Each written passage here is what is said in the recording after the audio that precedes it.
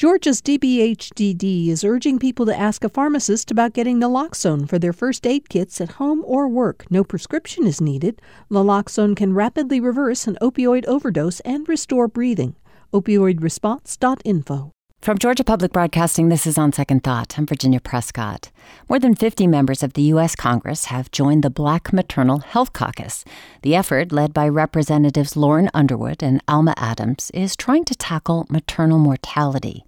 Georgia leads U.S. states in maternal mortality. In fact, research shows a woman is more likely to die from pregnancy-related complications in Georgia than in Uzbekistan. The numbers are even worse for women of color, like Dr. Shalon Irving, who died after giving birth to a baby girl, Soleil, in 2017. Congresswoman Underwood was a friend and says Shalon's death inspired her to action. We spoke to Shalon's mother, Wanda Irving, and to Brianna Lipscomb about the issue earlier this year. Brianna is U.S. Maternal Health Campaign Manager for the Center for Reproductive Rights, one of the organizations working to improve outcomes for women, and is with me in the studio. Brianna, thank you so much for being here. I'm glad to be here. Thank you. Wanda, start with you. Of course, so many people listening have never met Shalon. What was she like? Oh, Shalon was an amazing person. She was bright. She was vibrant. She was strong. She had a PhD, 2 masters. She'd gotten them all summa cum laude before 26 years old. She was a member of the globally recognized Epidemic Intelligence Service. She was a well-respected epidemiologist at the CDC.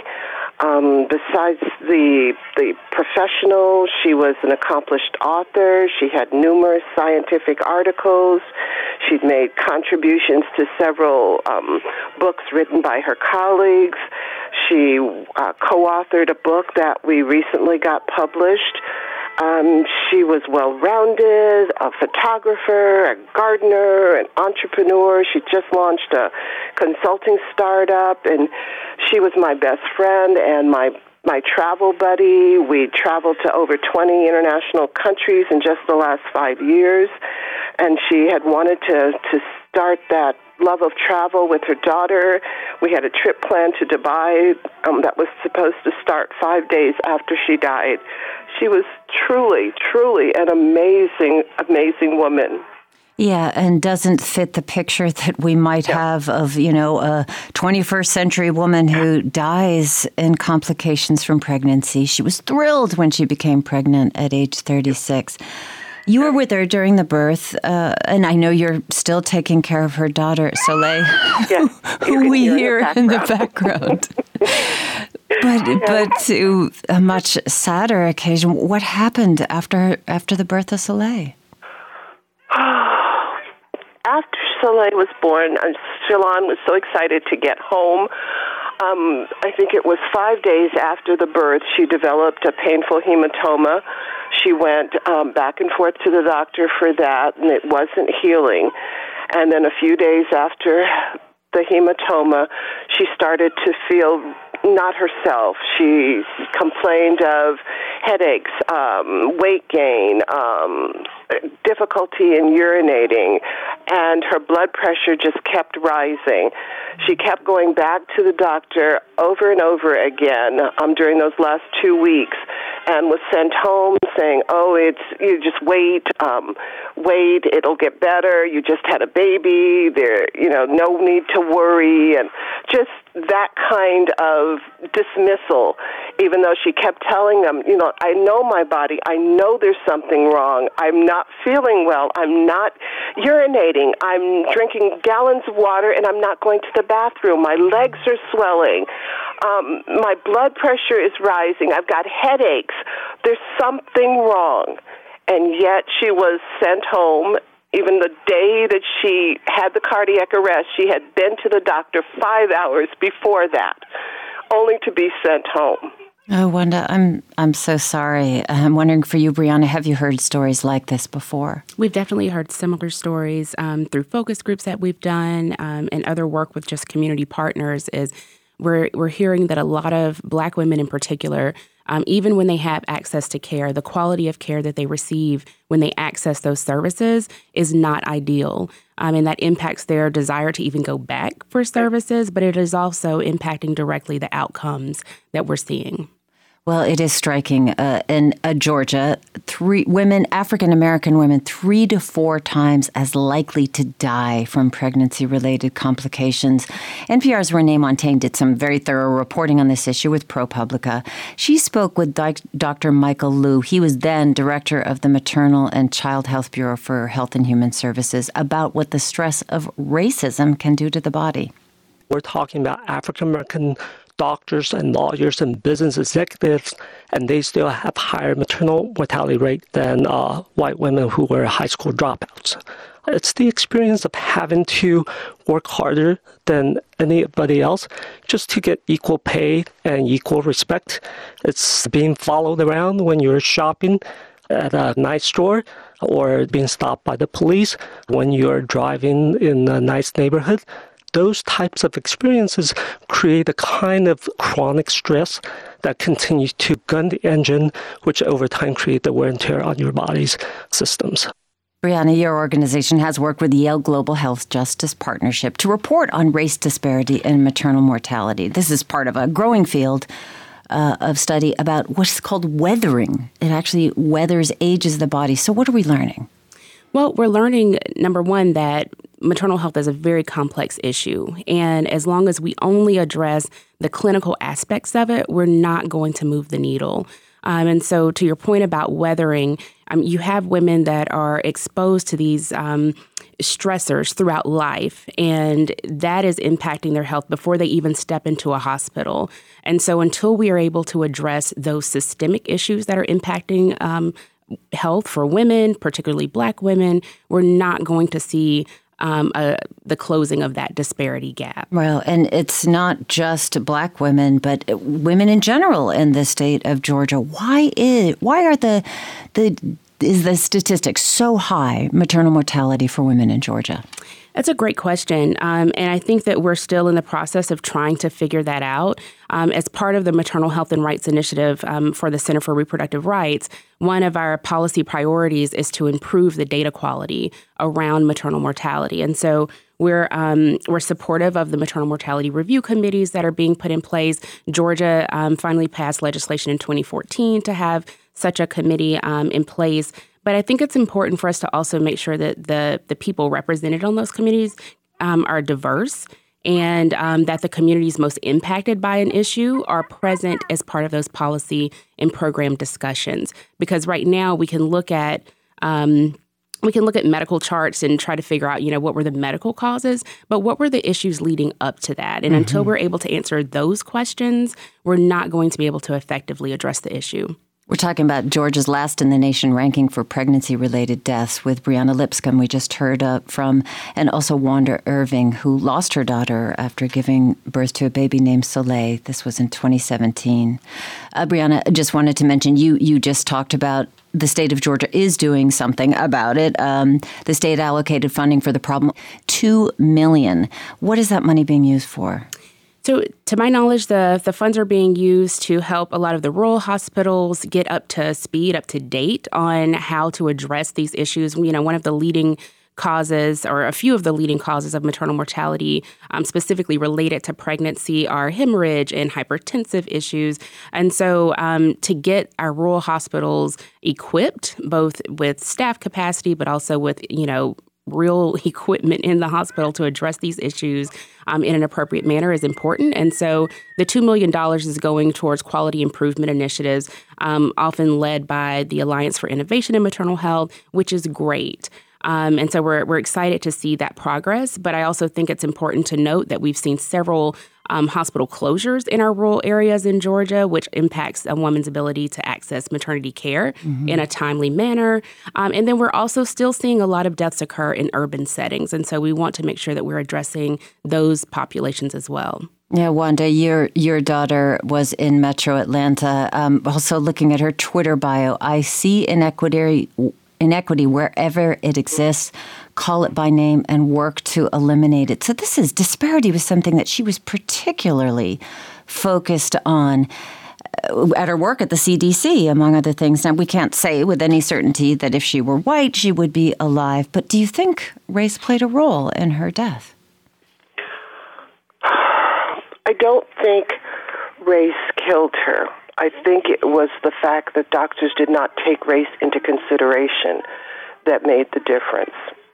So meaning that did they respond to her? Did they, her health had been pretty good. She'd had a couple of complications in her life.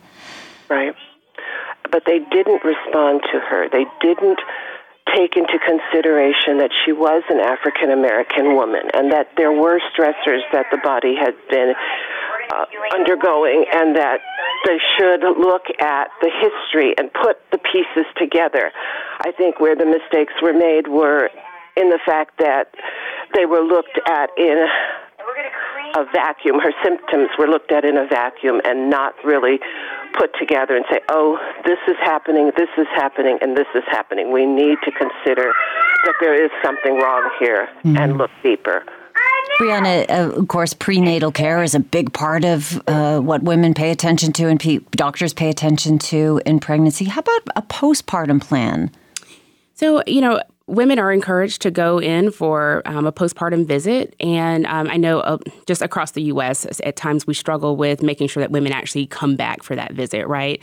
But the other problem with that is that one visit is expected to assess everything for a woman after she delivers. And we know that maternal mortality, we look up to 1 year postpartum. But for many women on Medicaid, their coverage only goes up to 60 days postpartum. So after that postpartum visit, if they need any other care or any other services, because Georgia is one state that did not expand Medicaid, they have no access to those services. And that's a major concern, because if there's complications outside of those 60 days, what is she to do? I want to end with you, Wanda. So tell us about Soleil. She sounds like a lively young sweetie girl. Oh, boy. She's, before I do that, I just wanted to also say, though, that postpartum visit is too late. Had my daughter had a postpartum visit at 3 weeks, she might still be here. The 6 weeks, 6 months, whatever, is too late. My granddaughter is an amazing young girl. She is learning to speak. She has a wide vocabulary, and she's also taking French lessons. She's a wonderful ballerina and a gymnast. So she is, but she misses her mom. We talk about her on a regular basis. There are pictures everywhere in the house of her mother. She knows who her mother is. But she doesn't know where her mother is. And one day she was at Gymboree, and a woman kept asking, where's your mother? Where's your mother? Because she didn't see me sitting right there. And Soleil looked at me like, what am I supposed to say, Grandma? And I almost lost it. And it's times like that I just, wish she had known what an amazing mother she had. But she has a lot of her mother in her. She's strong, she's vibrant, she's active, and she's surrounded by love, by the village her mom had put together before she died, and Wanda, by her family. Thank you so much for speaking with us, Wanda Irving.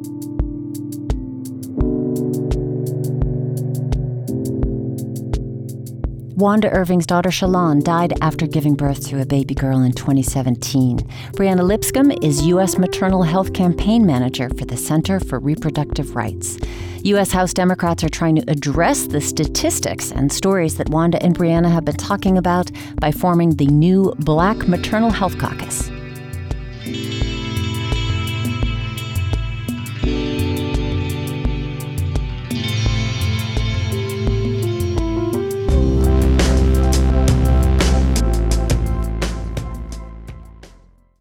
From Georgia Public Broadcasting, this is On Second Thought. I'm Virginia Prescott.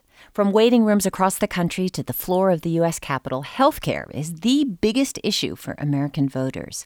One of the biggest challenges in Georgia is access to doctors and to pharmacies, especially in rural parts of the state. And then there is the cost of care.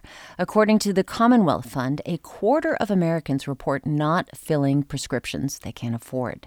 Some individuals, organizations, and policymakers aim to improve healthcare equity, access, and affordability. And we aim to explore some of those innovative solutions, starting with a nonprofit that distributes surplus drugs to low-income people. Kia Williams and Adam Kircher are two co-founders of Serum. It's now operating the Good Pill Pharmacy out of a warehouse in Gwinnett County, and they're here with me in the studio to talk about it. Kia, Adam, welcome. Thank you for having us today. We're thrilled. Absolute pleasure. Well, I'm glad to have you with us. And I want to get to the root of the problem a little bit before we look at what Serum is doing. The conversation around affordable healthcare, that is often about cost of diagnosis or services, hospital stays, even seeing a doctor. Kia, how do prescription medications factor into healthcare issues here in the U.S.? Getting a diagnosis and seeing a doctor is an important component in this whole process of improving health, but it's not where it ends.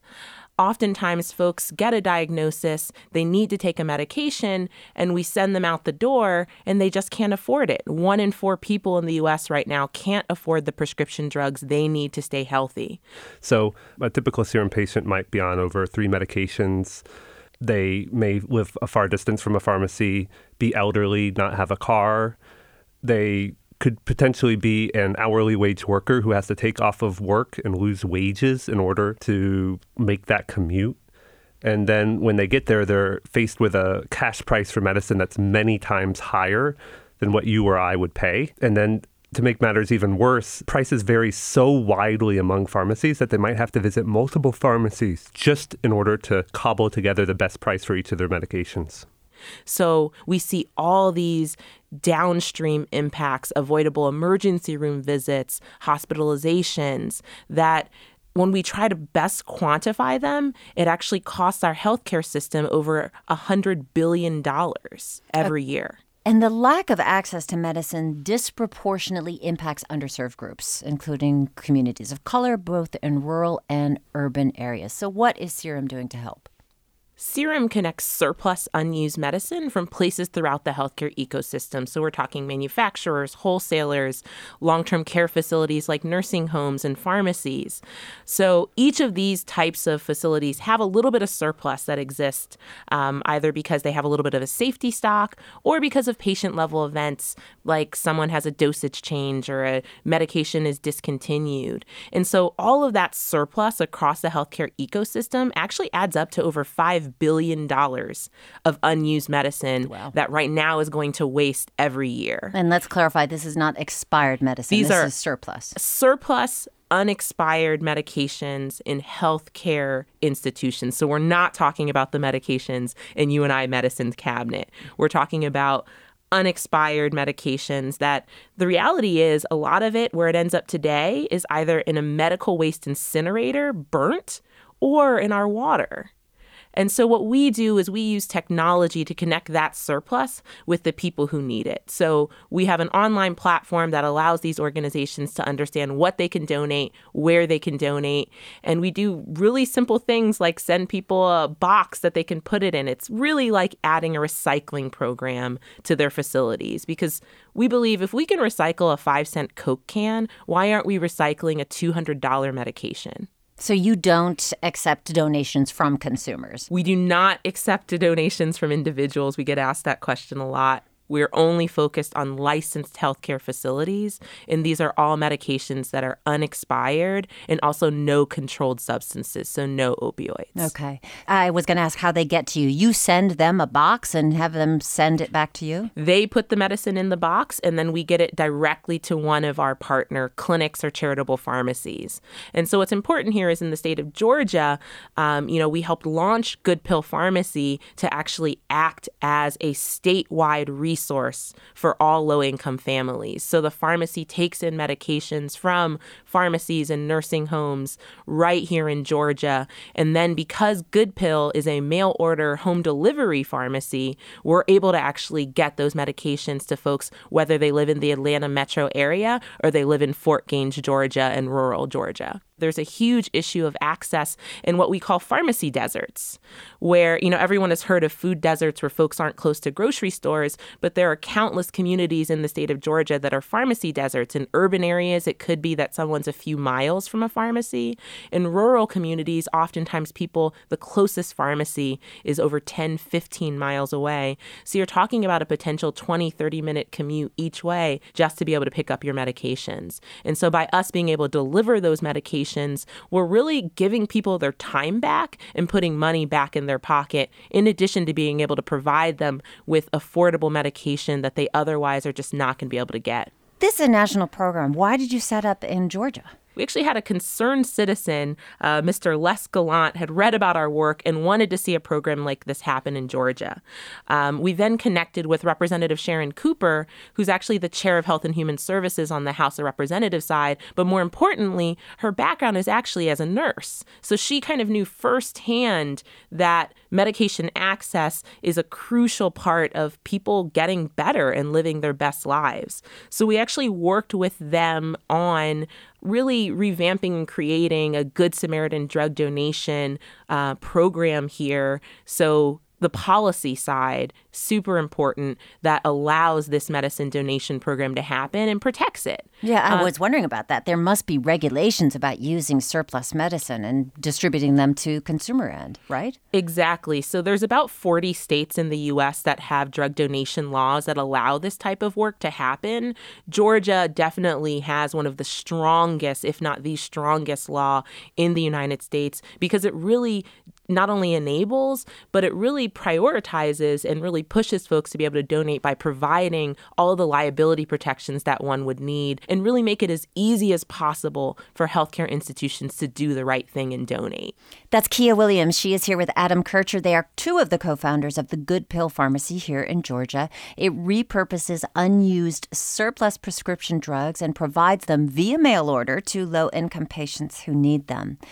How does somebody qualify for the program?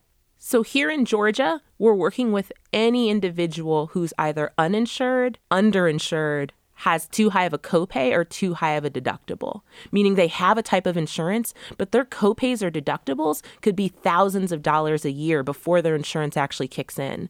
And the reality is, if a family is making $20,000 a year, they're not going to be able to hit a $1,000 deductible to have their insurance kick in. And so instead of getting their medications, they're literally making the decision between picking up a prescription and buying groceries or paying rent. We don't think that's a fair decision for someone to have to make. And how do they find out about you? We are thrilled to have a coalition of community partners. Generally, we call it the safety net of clinics. So organizations like the Georgia Charitable Care Network, which represents free or low-cost clinics that are seeing low-income patients throughout the state. So we partner with these community providers to help identify, and these are the doctors and nurse practitioners and physician's assistants who are having the conversations with their patients and who really understand that people are making these trade-offs. And so they're making these referrals to our pharmacy to help ensure that their patients are getting quality care. But also, folks who are hearing about us on this wonderful program can feel free to actually go on our website at goodpill.org and register with us, and we can start filling your medications. We try to make it as easy as possible for people to either send their prescriptions directly to the pharmacy when they're sitting in their doctor's office. They can tell their doctor they'd like them to be filled at Good Pill, or what oftentimes happens is someone goes up to that retail pharmacy counter, is given a bill that they just can't afford, and so they abandon that prescription there. We also have the ability to actually transfer that prescription to be filled at Good Pill and mailed directly to someone's home. So I understand that you all started this kind of as a weekend project, people who are interested. What was the background and what was the motivation? Adam? Absolutely. The idea was inspired after I had just made a trip to Indonesia. I saw in the news that a tsunami had devastated some of the places I had just visited. So I followed the relief effort very closely, and it was taking months to distribute donated medicine. I live in a world in which I can order pretty much anything and get it within 2 days. And I wanted to use that same kind of technology and logistics to be able to get life-saving medications to the people who needed them. So I joined forces with my co-founders, George and Kia, and together we discovered that there was over $5 billion, B as in billion dollars of waste that was just not getting to the people who needed it. So the three of us started nights and weekends. We were soon managing hundreds of thousands of dollars of donations. And so we decided, let's quit our jobs. Let's do this full time. George at the time was a neuroscientist at Stanford. Kia had done a lot of amazing policy work at the American Heart Association. I was a former McKinsey consultant, and I dropped out of Harvard Business School. But we've never looked back. It's been an incredible journey. We've made a great impact so far, and I think we're just at the tip of the iceberg here. Yeah, well, but we do have the experience of people putting all of their photos into a failed startup or other personal material into the hands of servers of great ideas. How are you going to make sure that people who sign up and depend on Serum or Good Pill for affordable drugs can continue to get them? We have a very sophisticated algorithm that basically holds stock until we have enough medicine so that when we do offer medications to a patient, we can continue them on that therapy indefinitely. One of our biggest fears would be to start someone on a medication and then not be able to see that through. And so we're very careful in order to make sure that they can continue that medicine from us. Have you ever run out of stock of any kind of medications? We have. So, that is one thing that so across the board at Serum, obviously, donated stock is not guaranteed. And so what we work a lot on is making sure that we're looking at historical data. So we've been running Serum since 2011. So we have about 7 years of historic data on what medications are surplus and which ones have been donated. So we're able to use all of this historic data to project forward kind of what's going to happen, what are we going to get in our system. But the reality of what a lot of our innovation is that we're not relying on one or two big organizations to supply our surplus. We're getting donations from hundreds of organizations. So it's really creating a network effect where if one organization doesn't donate, this month, we have 10 more who might still donate that same product. And so we really believe that this aggregation of this small amount of surplus from all over, that's really the secret sauce in so many ways into us being able to have a sustainable pharmacy going forward that can offer folks medications on an ongoing basis rather than a one-off. Did you ever consider becoming a for-profit company? This seems like something that would be very bankable. We are committed on mission first, providing access to low-income people in America. No one should be making this decision between groceries and prescription drugs. So how do we provide a low-income family, an underserved family with the medicine that they need and not have to upcharge them? I mean, that's a lot of what is happening right now in the healthcare system. So how do we do this for as little as possible? So in Good Pill, most of our medications, over 400 generic medications, we're asking for folks to pay a $2 administrative fee for a month's supply of medication. We could not do that if we were not a philanthropic, nonprofit organization who's putting access first. Has there been any pushback from for-profit pharmacies or pharmaceutical companies, for example, or politically? We were worried about that at first. We were kind of in a stealth mode as a nonprofit. But as soon as we were featured, I think in the New York Times, we had a manufacturer approach us and say that they wanted to donate through our platform. So a lot of those fears were unfounded. And I think one of the things that makes us so powerful is that we are aggregating hundreds of different donors from across the country, and manufacturers, for-profit pharmacies are all part of that equation. What is the incentive for these companies that have surplus drugs kicking around to give them to you?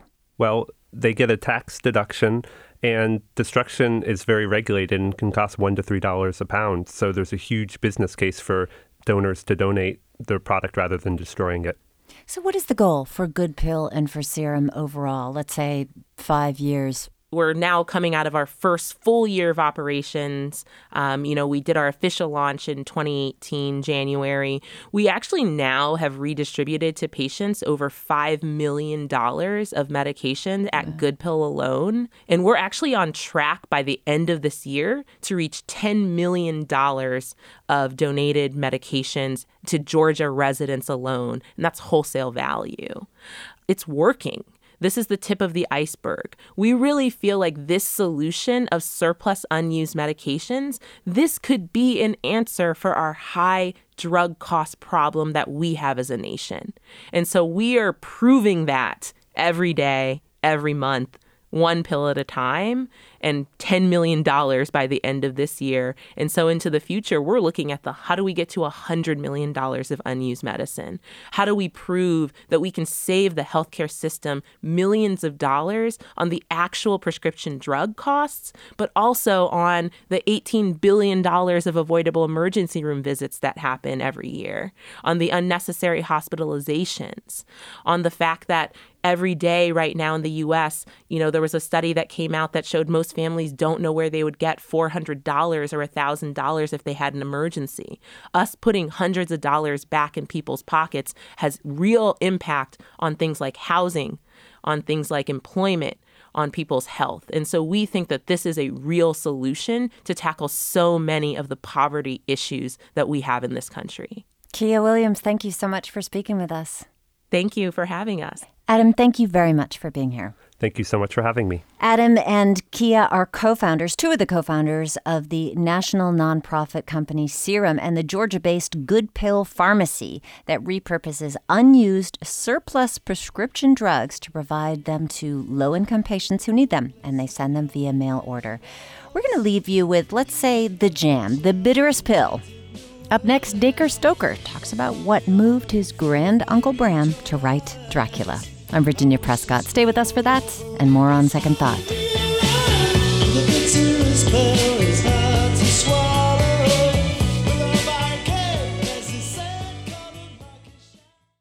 From Georgia Public Broadcasting, this is On Second Thought. I'm Virginia Prescott.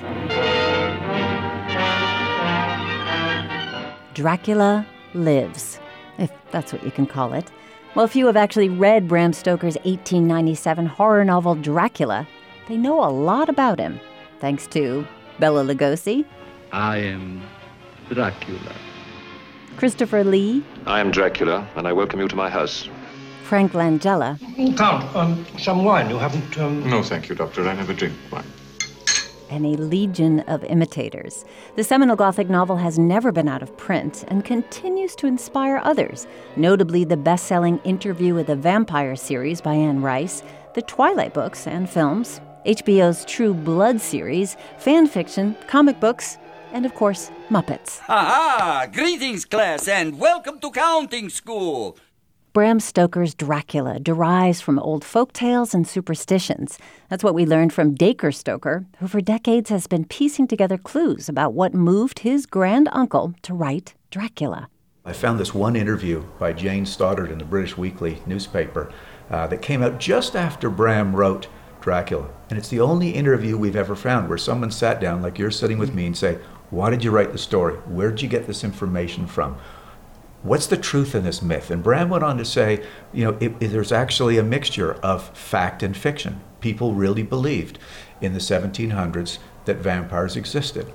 And part of it was because a little bit of ignorance of the decomposition of bodies, and when they would go to graves of suspected vampires and open them up, they would see a bloated body, which would resemble to them with sort of juices dripping out of the mouth and making the shroud discolored, that this being was an undead creature coming out of the grave at night and taking the life out of the others. What was really happening is this body was bloating up with the gases, juices were coming out of the mouth, and somebody else in the family had gotten the plague or something else. So they figured this guy was sucking their life. Uh-huh. So what would they do? Stake him into the ground, or in some cultures it was take the heart out, burn it at crossroads, and make sort of a tea out of this mixture and feed that to the others in the household.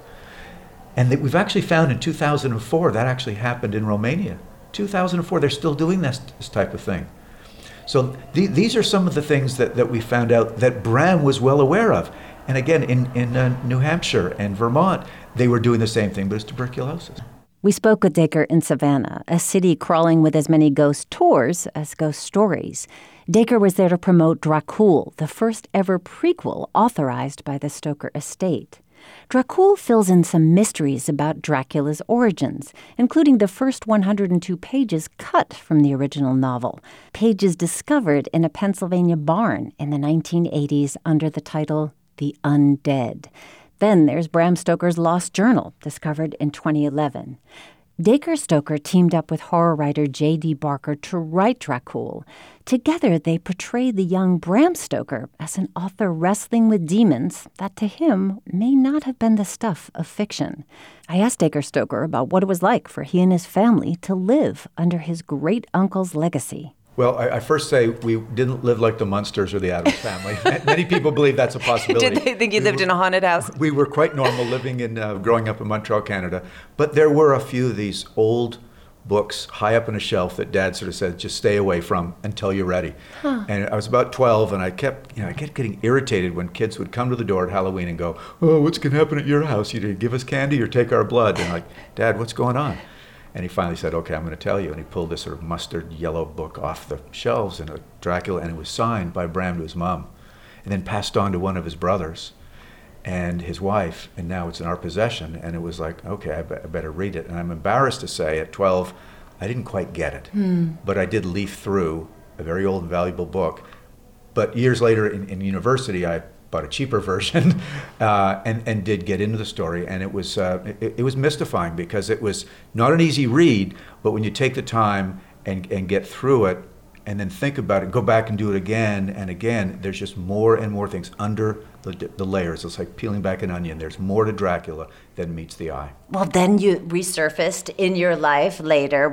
In the early 2000s, you started really digging into research. Right. I mean, I had a sporting life, and I was a teacher, and it was like unbelievable. One day I got a phone call by this guy, Ian Holt, saying, I got a screenplay. Would you like to get involved in turning this into a book? And I've never written anything like that. But that was a catalyst to start doing some really serious research, finding out about my family's background and the roots, and not just Bram, but the rest of them. And that just opened the door to where I am today, lecturing around the world, books. It's a fantastic ride I've been on. You worked on a book of fiction with Ian Holt, right? The fictional book was Dracula the Undead. So this was like a sequel? It was a continuation. Yeah, it was a sequel of Dracula. It started 25 years after Dracula ended, and the little baby that was born, Mina's baby, and somebody else's.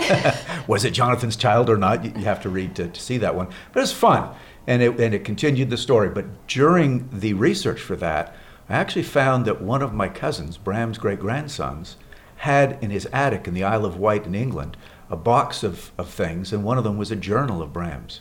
And that's when I called up my friend Elizabeth Miller, who was one of the foremost scholars in the world, and she says, Dacre, you have found the Holy Grail. Nothing ever written like this has been found. We found his Dracula notes, his typescript, but nothing that is Bram as a young man growing up in Dublin as a university student and just pouring his soul out into this notebook, this journal.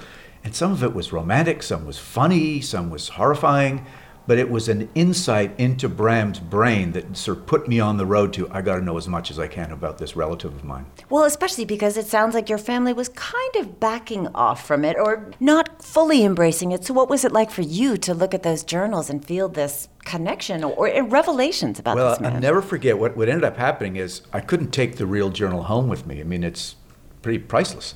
So I had someone over there photograph it, and then I flew home, and I was waiting for all the images to show up as they would come fairly slowly. And of course, I'm looking for, and I have to blow it up on the screen, is there anything about Dracula in here? The origin of Dracula, is it here? Any thoughts? And there was a few pieces that it was, but the rest of it was, this is Bram. He is a man who's aware of many things going on in the world around him.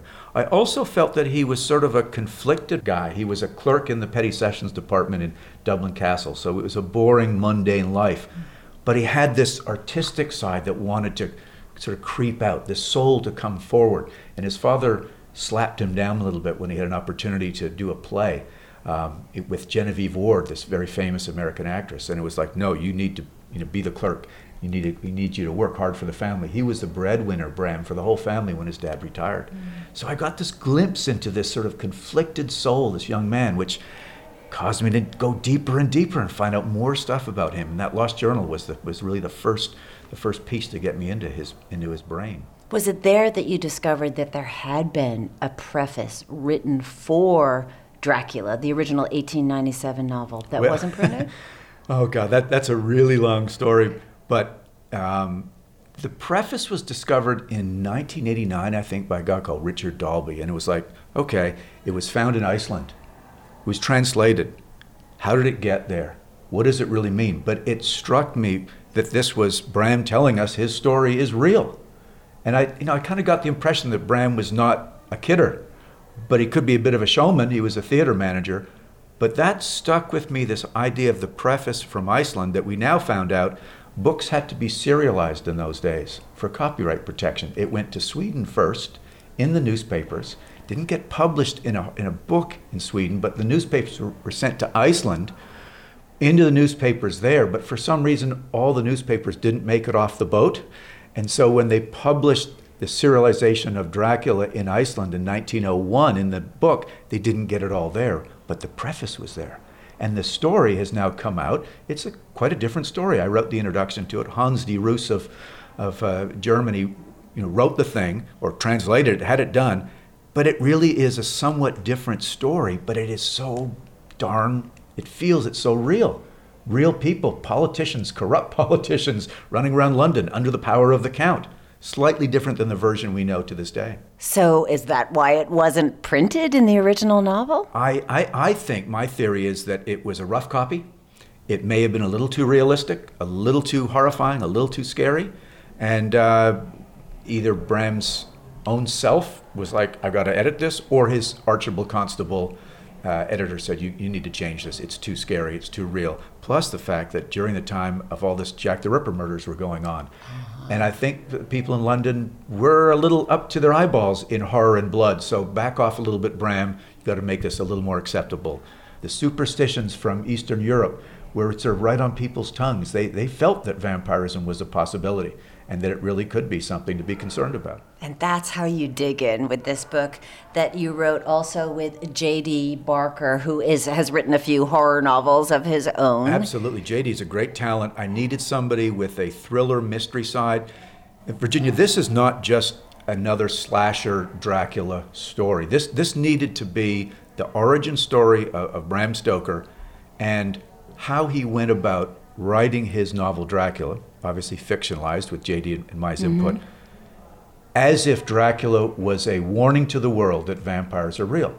And so you write the book as if they are postings in his journal or journal entries along the way. He is a sickly child in the book, but also has some characters and some meetings that are really fortuitous or life-changing with a couple of different characters. One, a guardian of sorts, Ellen Crone. Ellen Crone really was the family. Oh, she was? So she's based on a real person. Was she maybe one of those who was telling him these stories of the undead? We know... Which is quite a thing to tell a little kid. Well, yes, but it was Ireland though, okay? These guys lived through cholera, epidemics, the banshees and the... It was commonplace. I mean, most people think, well, Savannah's different. They know about St. Patrick's Day and all the things that go on in Ireland that are not just little leprechauns. I mean, their mythology is horrifying. Banshees and fairies are not the leprechaun you see in the Notre Dame guy running around with the pot of gold. It is some horrifying stuff. And we found one story, Derg Du, that fit perfectly in the story, a real story that we believe Ellen told Bram, and we wove that into our own story. So it's almost like bringing Irish mythology to life by interjecting our characters into it. So he's coming into contact in this novel, begins so eerily. He's basically locked himself in a chamber with mirrors and crucifixes and a shotgun. That's right. Ready to hit someone at the door. I will let the rest of the mystery of the novel go from there. But pulling that fictional scene of horror from a life that was really, do you think, haunted by horror? I think there was some trauma in his life that was horrifying. I believe I found evidence that he was bloodlet. And when I looked into one of his uncle's background, that he wrote a treatise on bloodletting, and when I looked at what the description was of somebody who's bloodlet, that a certain amount of blood is taken out of you until you pass out. And then they fill you up they rehydrate you with claret, which is red wine. So they make you drunk. So here's this little kid hearing these horrifying stories, hearing about premature burials from his mom from cholera epidemic, and then also being in this sort of drunken stupor on and off.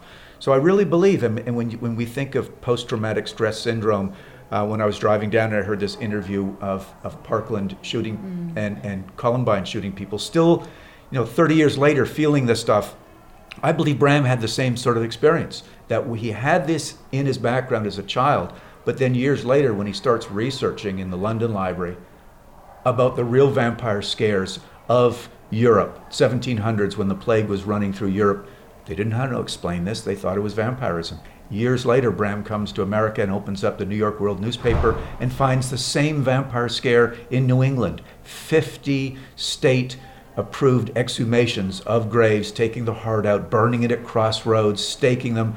But it's tuberculosis that's causing the problem. But these old superstitions die hard. And Bram combined these things, his own personal trauma, with what people were led to believe to make this masterpiece. And that's what J.D. and I explain in sort of a fictional manner in Dracul. Well, it is so fascinating, the kind of parallel of his mystery, discovering parts of himself and opening up to telling a story, and you doing the same thing as you're kind of tracing his life. Well, it is. There's some weird similarities as I do that, because from a standpoint of a family member, the only one who's really decided, and the family supports it. They're, Dacre, go for it. Let us know what you found. They love it, but someone's got to do it. And so finding these things, it's like putting a piece of a puzzle together. The more I find, I complete the puzzle. And Dracul is only a part of it, because there's still a lot more out there. I'm sure that we've yet to find out about Uncle Bram, and even other things he's written, other journals. I mean, sounds crazy, but the London Library just discovered that all of the books that he had used for research were sitting there in the general circulation. And a little bit of naughty way, Bram went in and started doing little notations inside the margins. Lucky for you. Well, it is. It's lucky for us because we can see exactly where these thoughts came from, what he was researching at the time, these emerging sciences. I mean, there was a book that had a whole chapter on vampirism, on mesmerism. You and your family, you're the official keepers of the Bram Stoker legacy and estate. Yep. But look at where it's gone. We have the Twilight movies, we have True Blood, we have, countless Halloween costumes, and even breakfast cereal. Exactly, watching what has happened Camp to this. Chocula. I was thinking of that this morning when I was thinking, it touches on little kids in breakfast cereal and The Count in Sesame Street, all the way to, movies, some R-rated movies, X-rated movies, and everything in between. But where people have gone with this, the sort of goth imagery or the idea of the beautiful vampire making their stealthy way through the night. But it sounds to me like Bram was struggling with what it literally meant to be among the undead. I think he was, both personally, with his illness himself, but he also was a guy that recognized sensitivities of people around him. London was struggling with Jack the Ripper murders going on. Bram Stoker and Henry Irving had to stop production of Dr. Jekyll and Mr. Hyde in the Lyceum. He was sensitive to that. Bram wrote a line that I love in Dracula. It sums it up really. There are mysteries which men can only guess at, which age by age they may solve only in part. And nowadays we're dealing with the paranormal in a very same way. We want proof, but we just have to believe. It's possible. And if you have an open mind, it may just be possible. That's from my conversation with Dacre Stoker at the Savannah Book Festival. His new book, Dracul, is a prequel to his great-grand-uncle Bram Stoker's 1897 novel, Dracula. Dracul is based on pages missing from the original edition and research into the life and journals of Bram Stoker. It's now being developed into a film by Paramount Pictures. You can find more on the novel and see image of some of the documents that Dacre discovered. That's at gpbnews.org.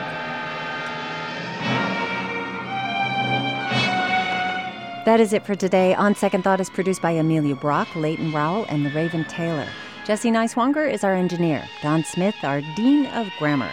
Amy Kiley is senior producer, and Sarah Shariari is managing editor for GPB News. I'm Virginia Prescott. Thanks so much for listening to On Second Thought.